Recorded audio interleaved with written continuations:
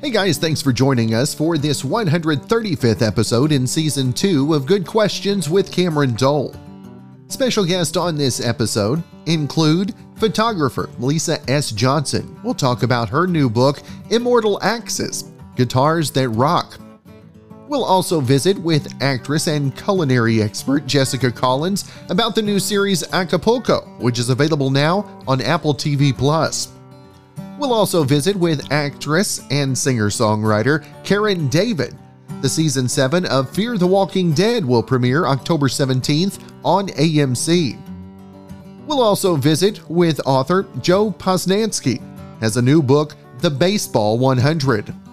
And our final guest will be author Joseph Weisberg. We'll talk about the new book, Russia Upside Down. Of course, if you would, please take the time to subscribe, comment, leave some feedback, check out the shop, and of course, share with your friends. Now, Adele's new album was heavily influenced by her recent divorce, and she thinks it might inspire people to break up. Adele said in a Vogue UK interview, quote, "Can you imagine couples listening to the song about my divorce in the car? It would be so awkward. I think a lot of women are going to be like, I'm done." Now, her divorce didn't end on a bad note, though. She said that it wasn't just right for her anymore. She says, quote, "I didn't want to end up like a lot of other people I knew. I wasn't miserable, but I would have been miserable had I not put myself first."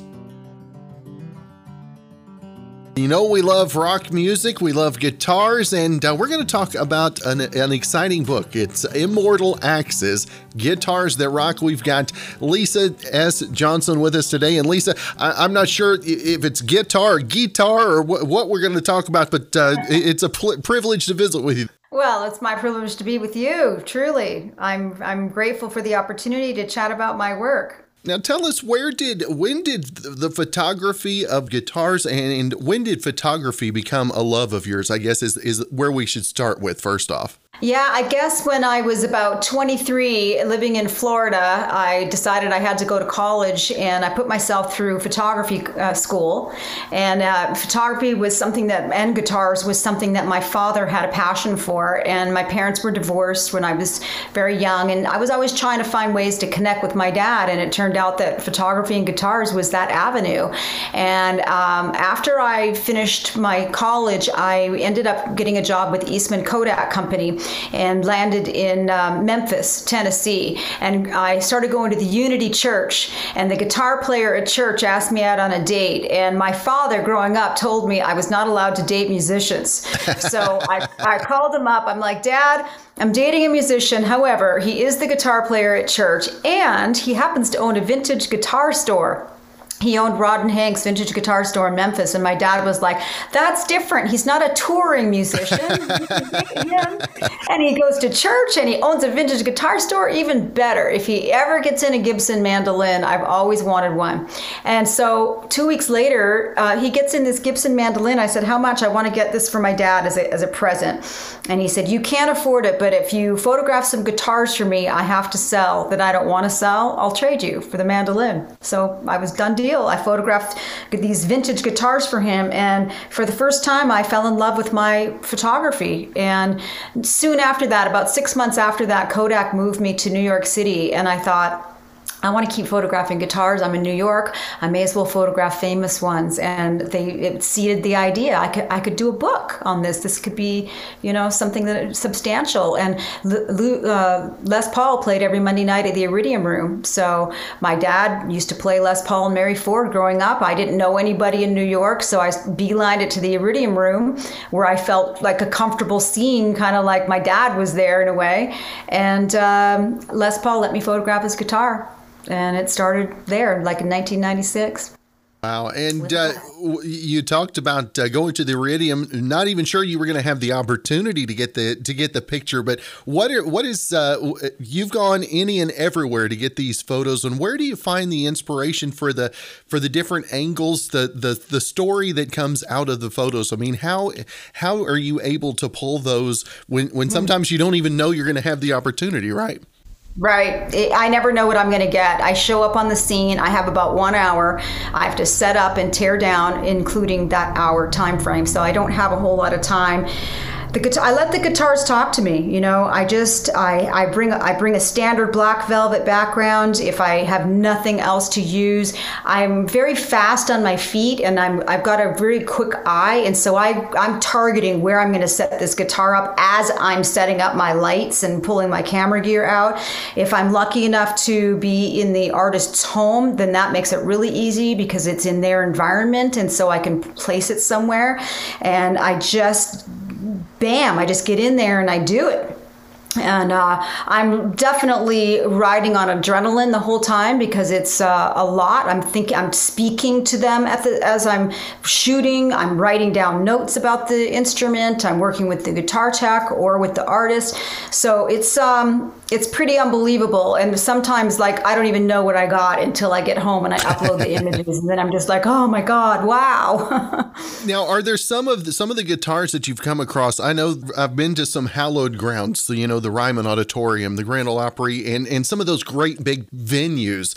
Do you get that same kind of feeling whenever you're coming into the room with an extra special guitar? Or there's some that you feel the energy when you walk in the room?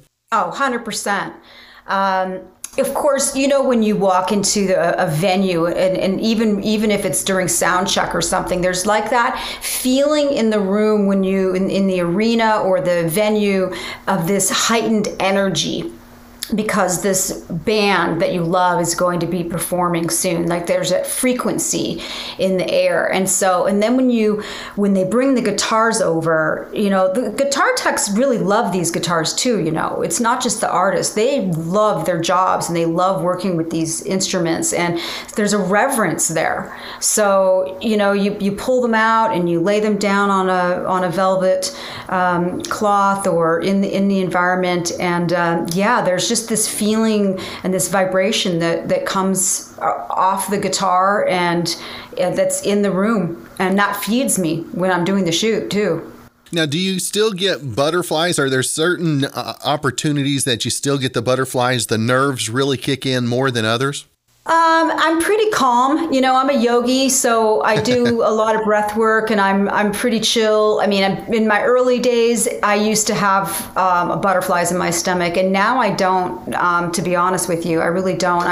I'm grateful. I have this feeling of joy, like I'm just like super like happy to be where I am, and feeling grateful and just enjoying the moment, really. That's right. And again, the book, the photography book, Immortal Axes, Guitars That Rock. Lisa, I want to make sure and let our listeners know where they can find not only more info about that, but also all of your other work as well. Yeah, you can go to my website, immortalaxes.com. You can sign up for my newsletter, which I don't send out too much, once every month or every other month. And there's a button you can click there that'll take you straight to Amazon.com to get the best price on the book. But it's available everywhere. It's being distributed by Chronicle Books. So there, you can't get any better distribution than Chronicle. And you'll be able to find it at your favorite bookstore as well.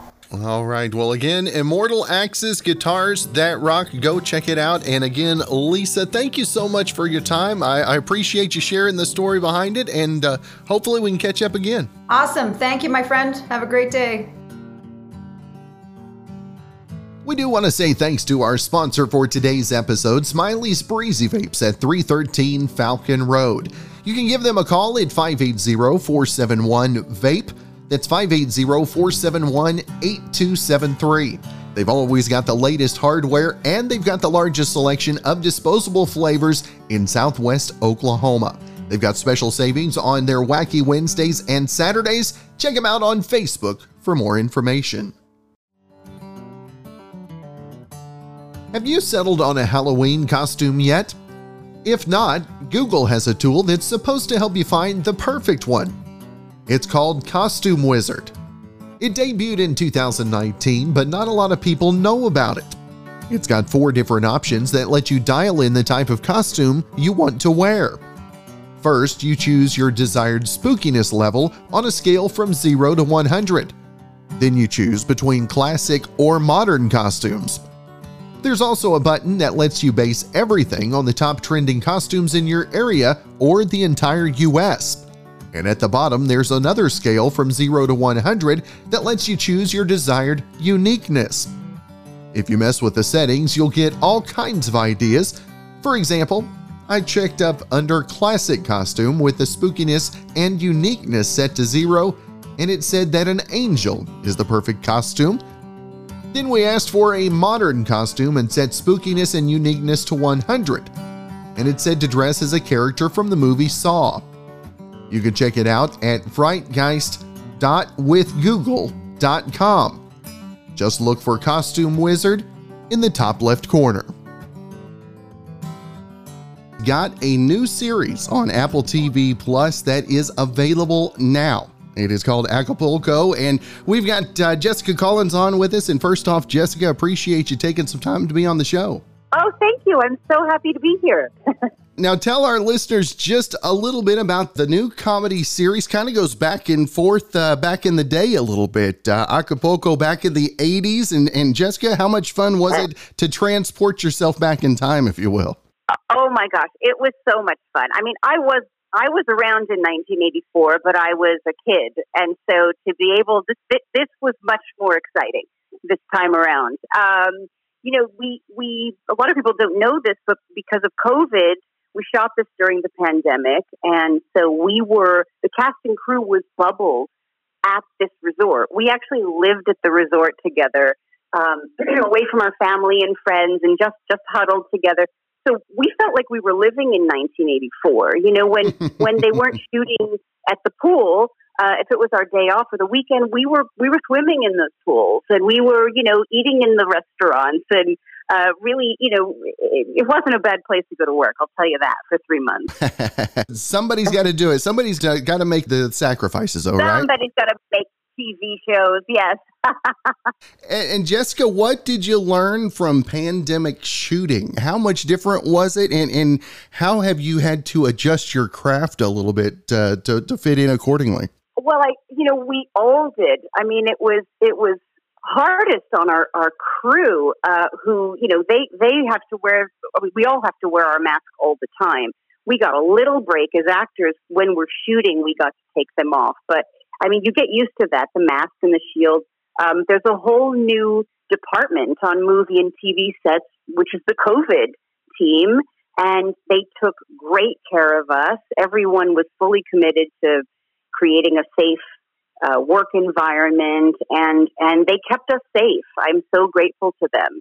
It is a very different way of working. And, we have all these gorgeous extras, and they were in little bikinis and things, and the men were in the Speedos, and all of them, they would call like a warning before we'd start shooting, and they all had every costume had a little place for everyone to tuck their mask into, like their Speedo or their bikini. They had sewed in little pockets for them, and so it's a very interesting way to work. But somehow, with a lot of hard work, we got this show done, and and hopefully there won't be any masks in the shot. No Starbucks cups or anything like that in the background. That's what you're saying. Water bottles. Right, exactly.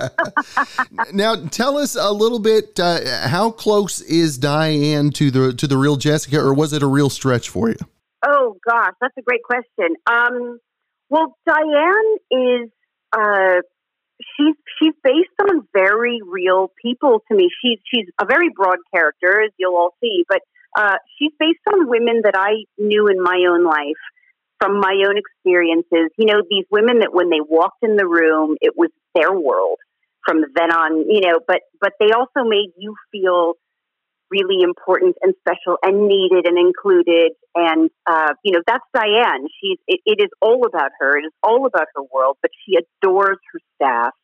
They are her family, and, they're the most important thing in the world to her. And I think that you really do see that all through the series with her.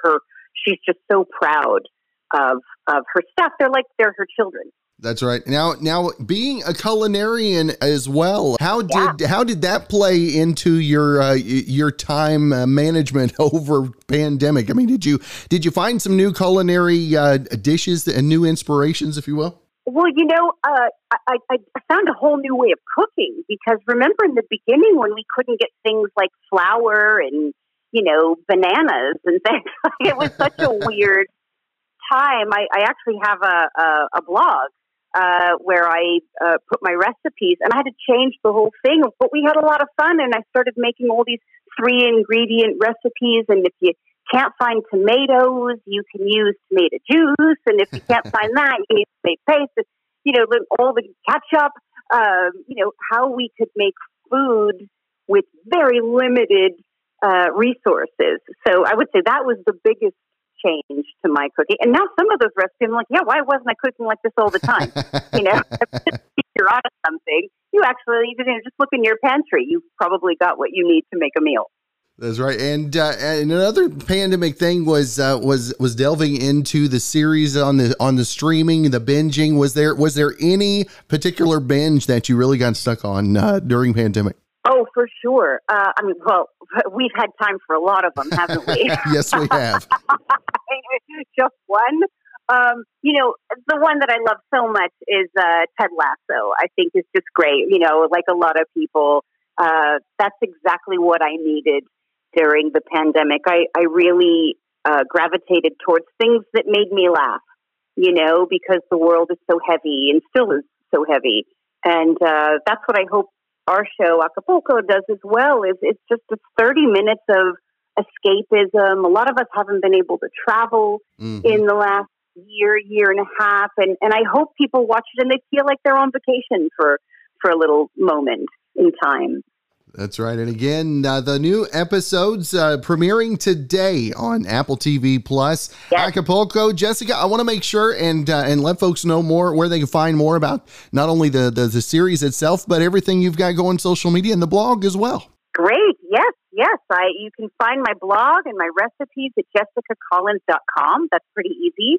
And you can definitely find me on Instagram and Twitter and Facebook. I'm on all of those as Jessica Collins as well. There you go. Well, Jessica, looking forward to the new episodes, and hopefully we can catch up again real soon. I would love that. Thank you so much for having me. We do want to say thanks to our sponsor for today's episode, Smiley's Breezy Vapes at 313 Falcon Road. You can give them a call at 580-471-VAPE. That's 580-471-8273. They've always got the latest hardware, and they've got the largest selection of disposable flavors in Southwest Oklahoma. They've got special savings on their Wacky Wednesdays and Saturdays. Check them out on Facebook for more information. Now, men and women fighting over the thermostat is an age-old problem, but the core issue might be older than we realized, like millions of years old. A team of scientists in Israel think they finally figured out why women always feel colder than men. There might be an evolutionary reason behind it. Researchers at Tel Aviv University say it's not just an issue for humans. A lot of animals like birds and bats deal with it too.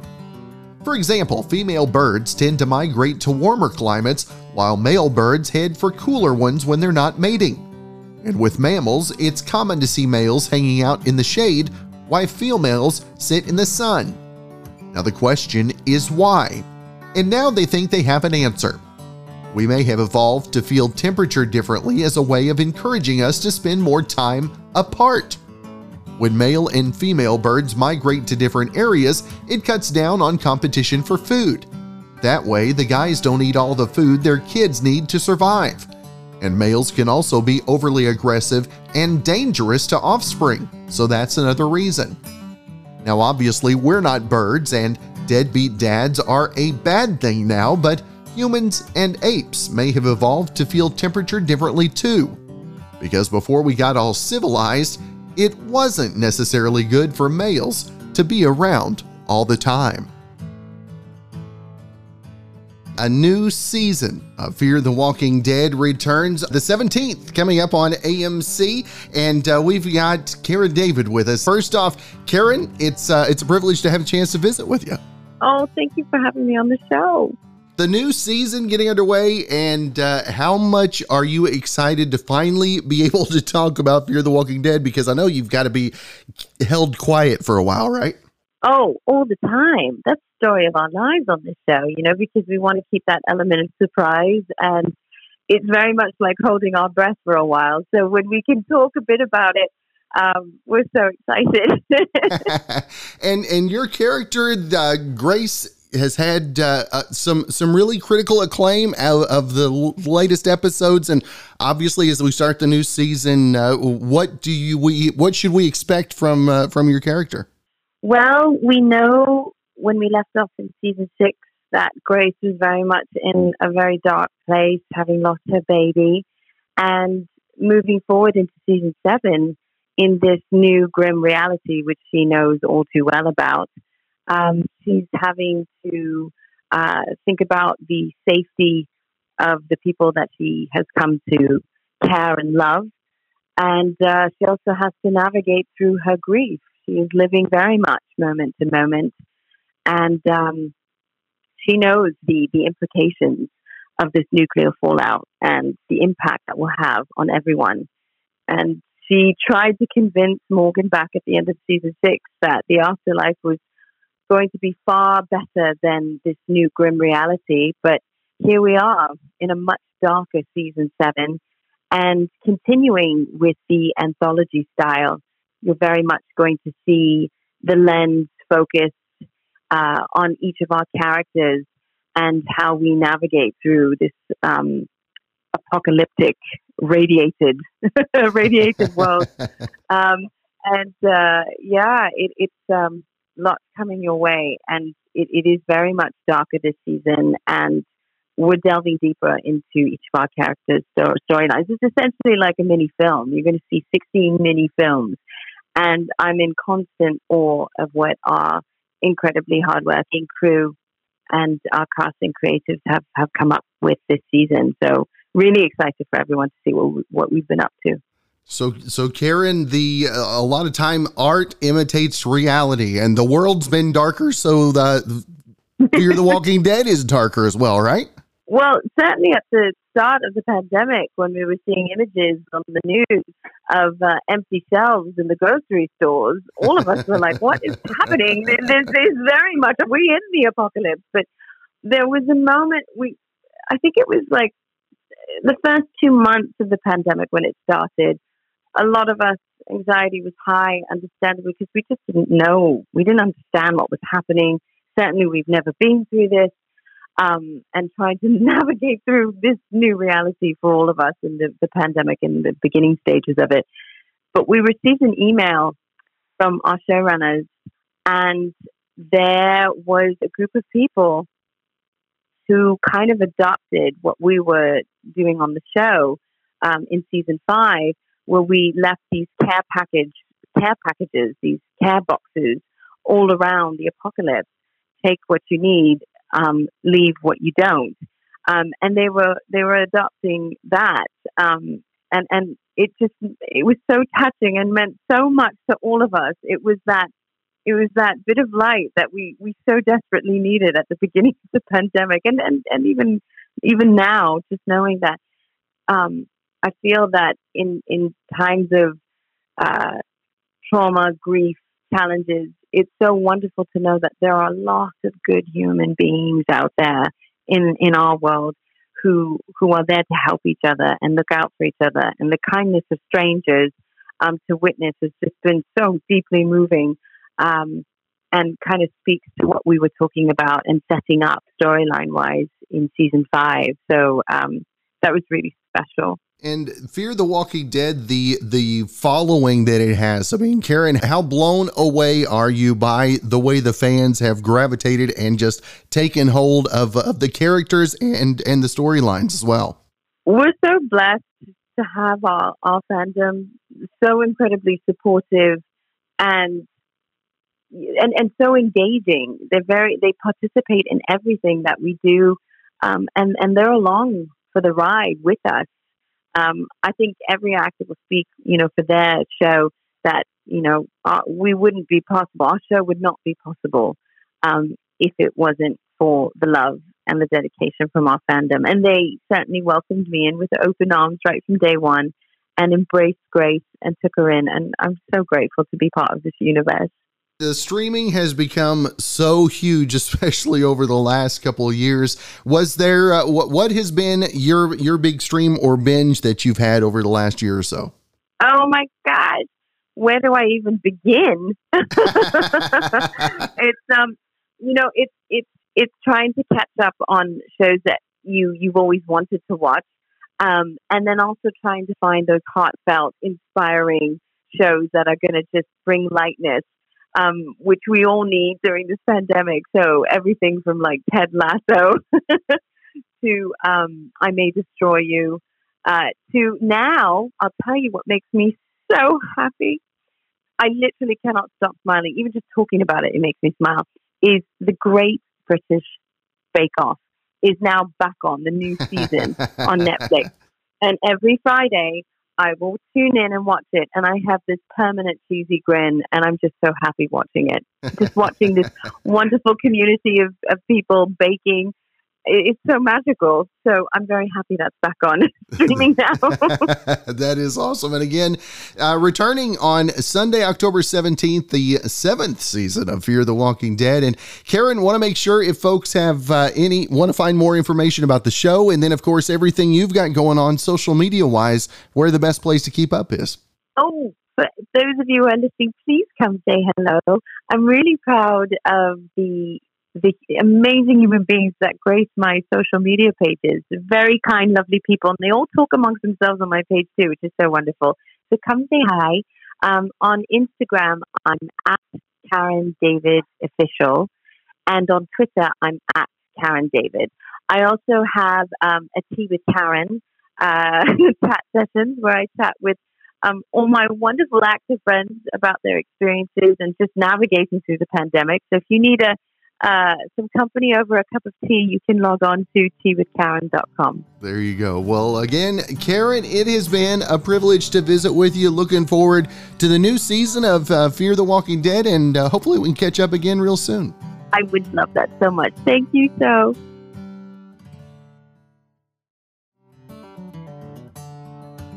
At the height of the COVID-19 quarantines, people were always talking about how hard it was to keep their days of the week straight, since every day was the same.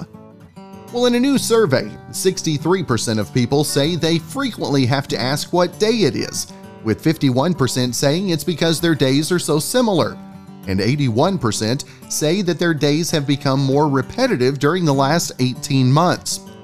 So there is still some carryover for them quarantines. Not everyone is back to work in an office, and the ongoing precautions make it harder to be spontaneous.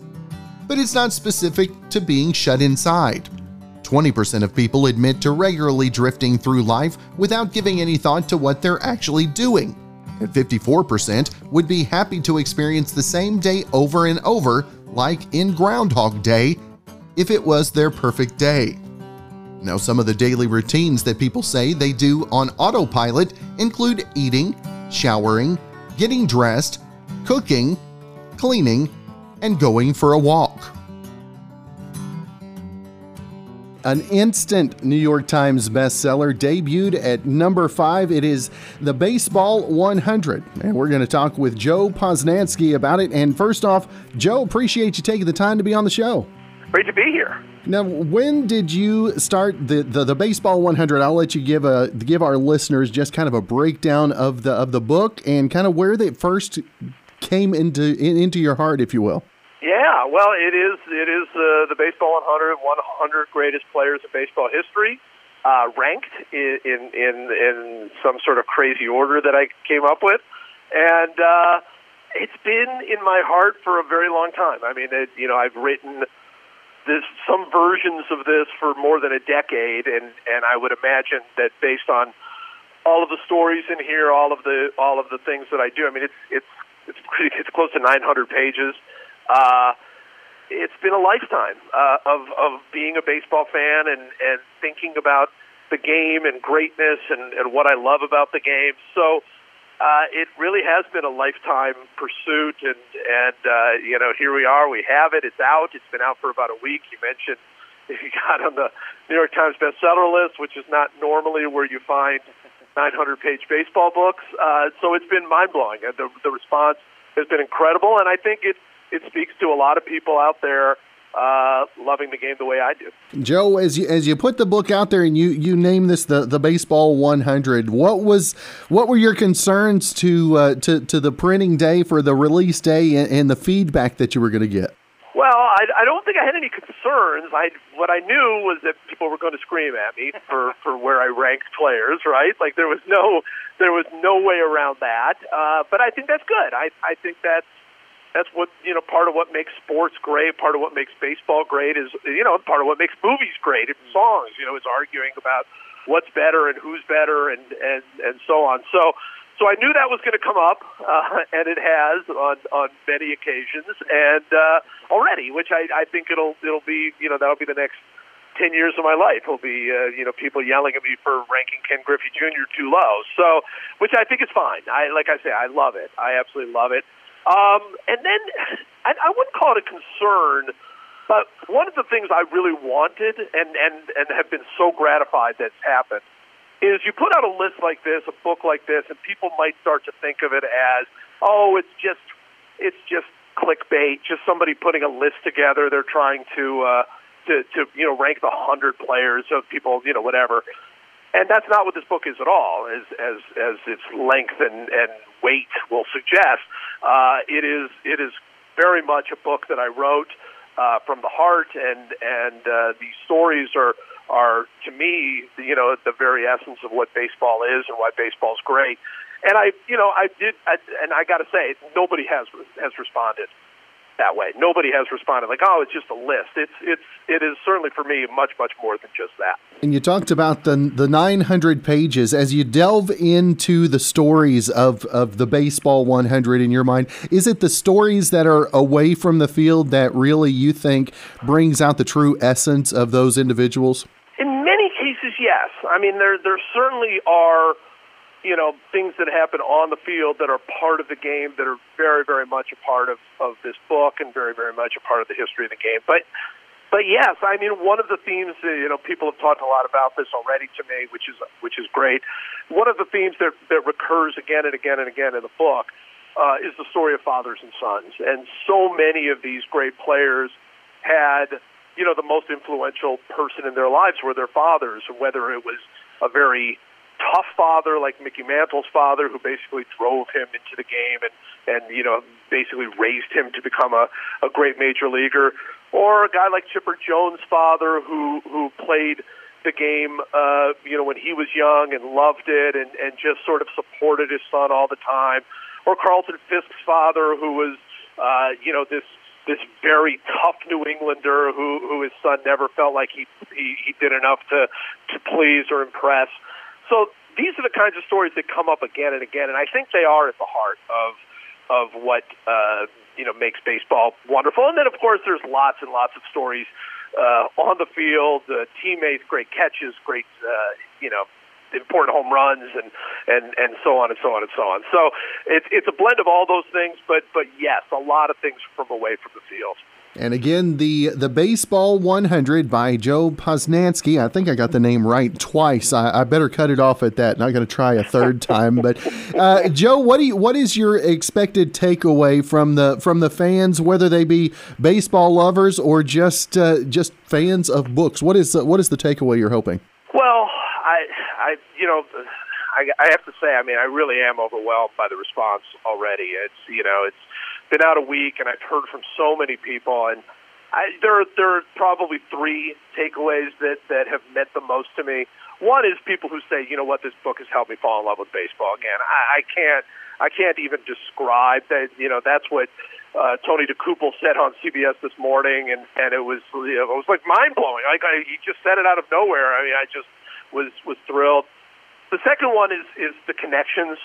People telling me about taking this book and talking about it with their daughters or their sons or their mothers or their fathers, and that has been incredible to me, absolutely incredible. And I'm getting photos all the time now from people and their kids, or 12-year-old, 13-year-old kid, reading the book, tearing through it. I mean, that's an incredible takeaway, to get.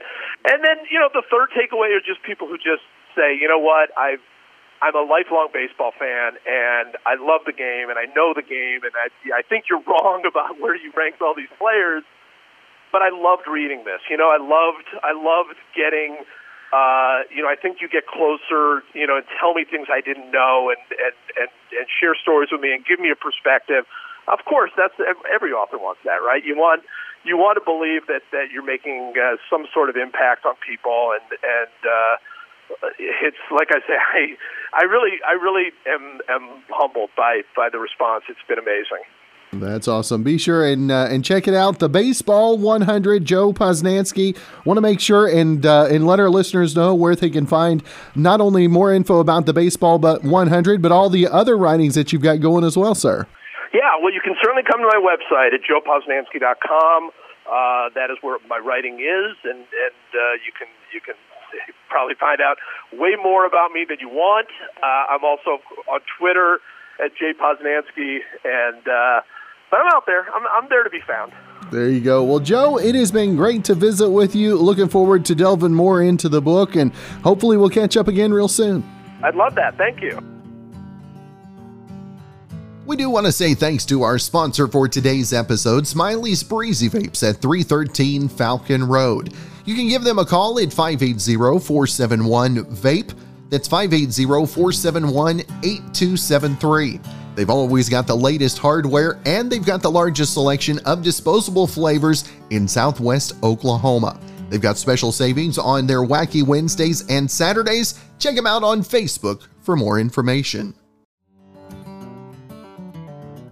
Since Halloween is coming up, some candy experts were asked about the differences between cheap candy, like the stuff we all grew up eating, and expensive candy like you'd see in specialty stores.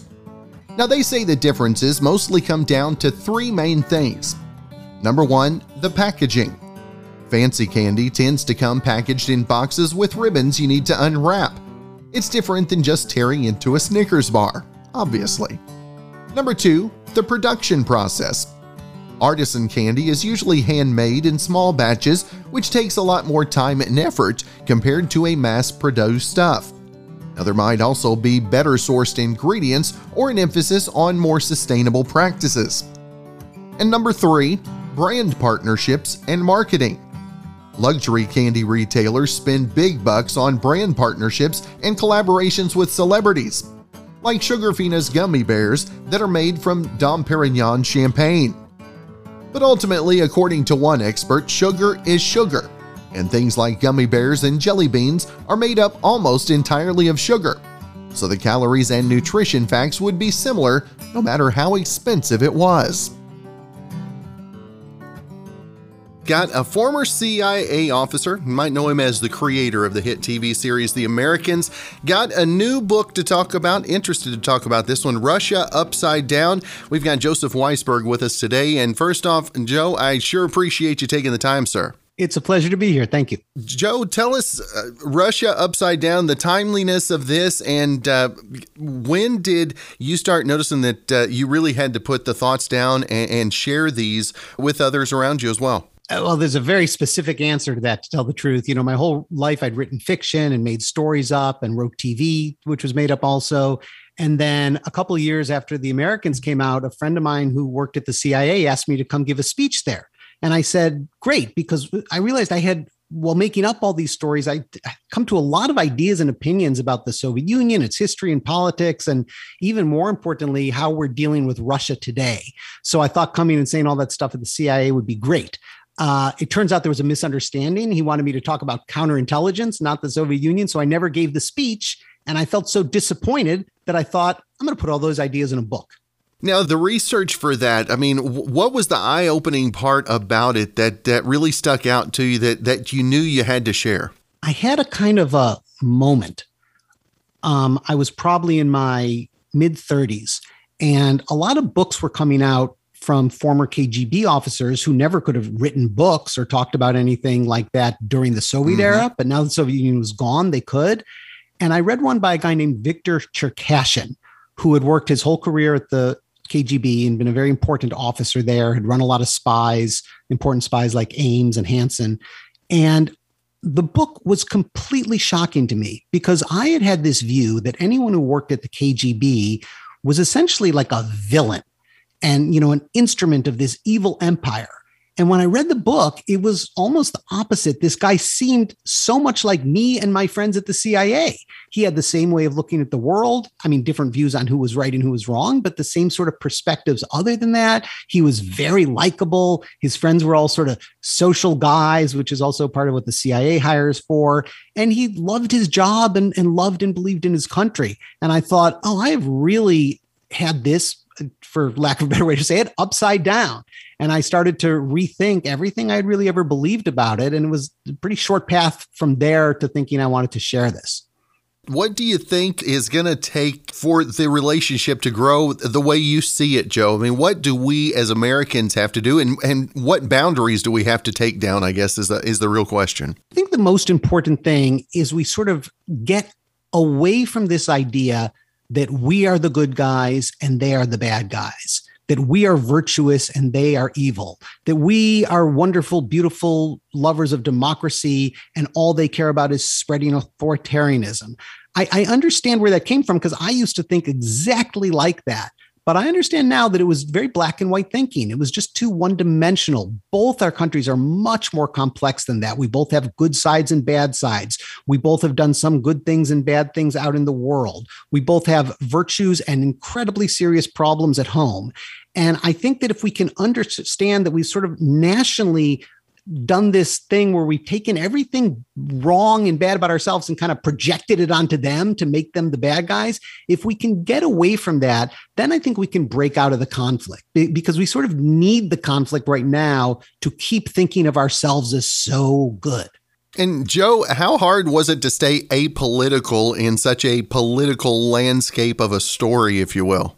That's a great question. It was a constant challenge. I felt that I wasn't so interested in liberal, conservative, Democrat, Republican in a way because the whole issue that I'd grown up on, which was the Cold War and that I was writing about and its current stages now with Russia, those have been weirdly nonpartisan. Generally speaking, both sides of the aisle agreed that the Soviet Union was terrible and needed to be fought. And both sides of the aisle are united in wanting to sort of level sanctions and do all kinds of things to fight back against Russia. So it was, in a way, it wasn't that hard not to get pulled into that in those parts of the book where I was discussing those things. For the political side of things to be worked out with the different policies between Russia and the U.S., what is it going to take on the political side to mend those relations?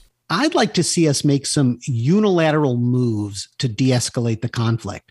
So, for example, we have all these sanctions that we've leveled against Russia. I mean, a lot of them. And they are really, it's an attack on their economy. And I think we should try just lifting the sanctions. Now, I can't tell you what will happen if we do that. Maybe nothing will happen. But I also think there's a possibility that there would be a response, that there would be some effort on Russia's part to pull back on some of their attacks on us. I think there is a reasonable possibility that they would also be interested in de-escalating this conflict. By the way, I wouldn't mind if they took the first step either, but it's not really up to me or up to us to say what they should do. The only thing we have control of is our own actions and our own foreign policy. That's right. And again, the book, Russia Upside Down. Joseph Weisberg, I want to make sure and let folks know not only where they can find more info about the book, but your other writings and social media as well, sir. Well, the book, Russia Upside Down, should be in bookstores, on the internet, Amazon, all those places. Just, Google it and you'll find it pretty easily. The TV show, The Americans, is streaming on Amazon. And everybody should take a look. It's 6 seasons worth of stuff. So if you like it, you got a lot there. And my other 2 books are An Ordinary Spy and 10th Grade. If you want to get away from the politics and into just some humor about growing up as a teenager, try 10th Grade. There you go. Well, Joe, again, thank you so much for your time and wish you a great rest of your week. Looking forward to spending some more time with the book myself, sir. Thank you, Cameron. It was really nice talking to you. Well, thanks again for joining us for this 135th episode in Season 2 of Good Questions with Cameron Dole. If you ever have a comment, question, maybe anything else you'd like to know, you can hit me up on the contact page at gqwithcam.com. You can also find me on Instagram, Twitter, TikTok, and Facebook at GQWithCam. If you'd like to help out in the funding for this podcast, visit our merch store where we've got hoodies, shirts, tumblers, mugs, stickers, and more. That's gqwithcam.com/shop. If you have a special guest idea, email me gqwithcam@gmail.com. Thanks to our sponsor for today's episode, Smiley's Breezy Vapes at 313 Falcon Road. You can give them a call at 580-471-VAPE. That's 580-471-8273. And thanks to our good friend Brandon Allen, he came up with our theme music, and we're going to let him play us out. Hope you guys have a great rest of your Friday.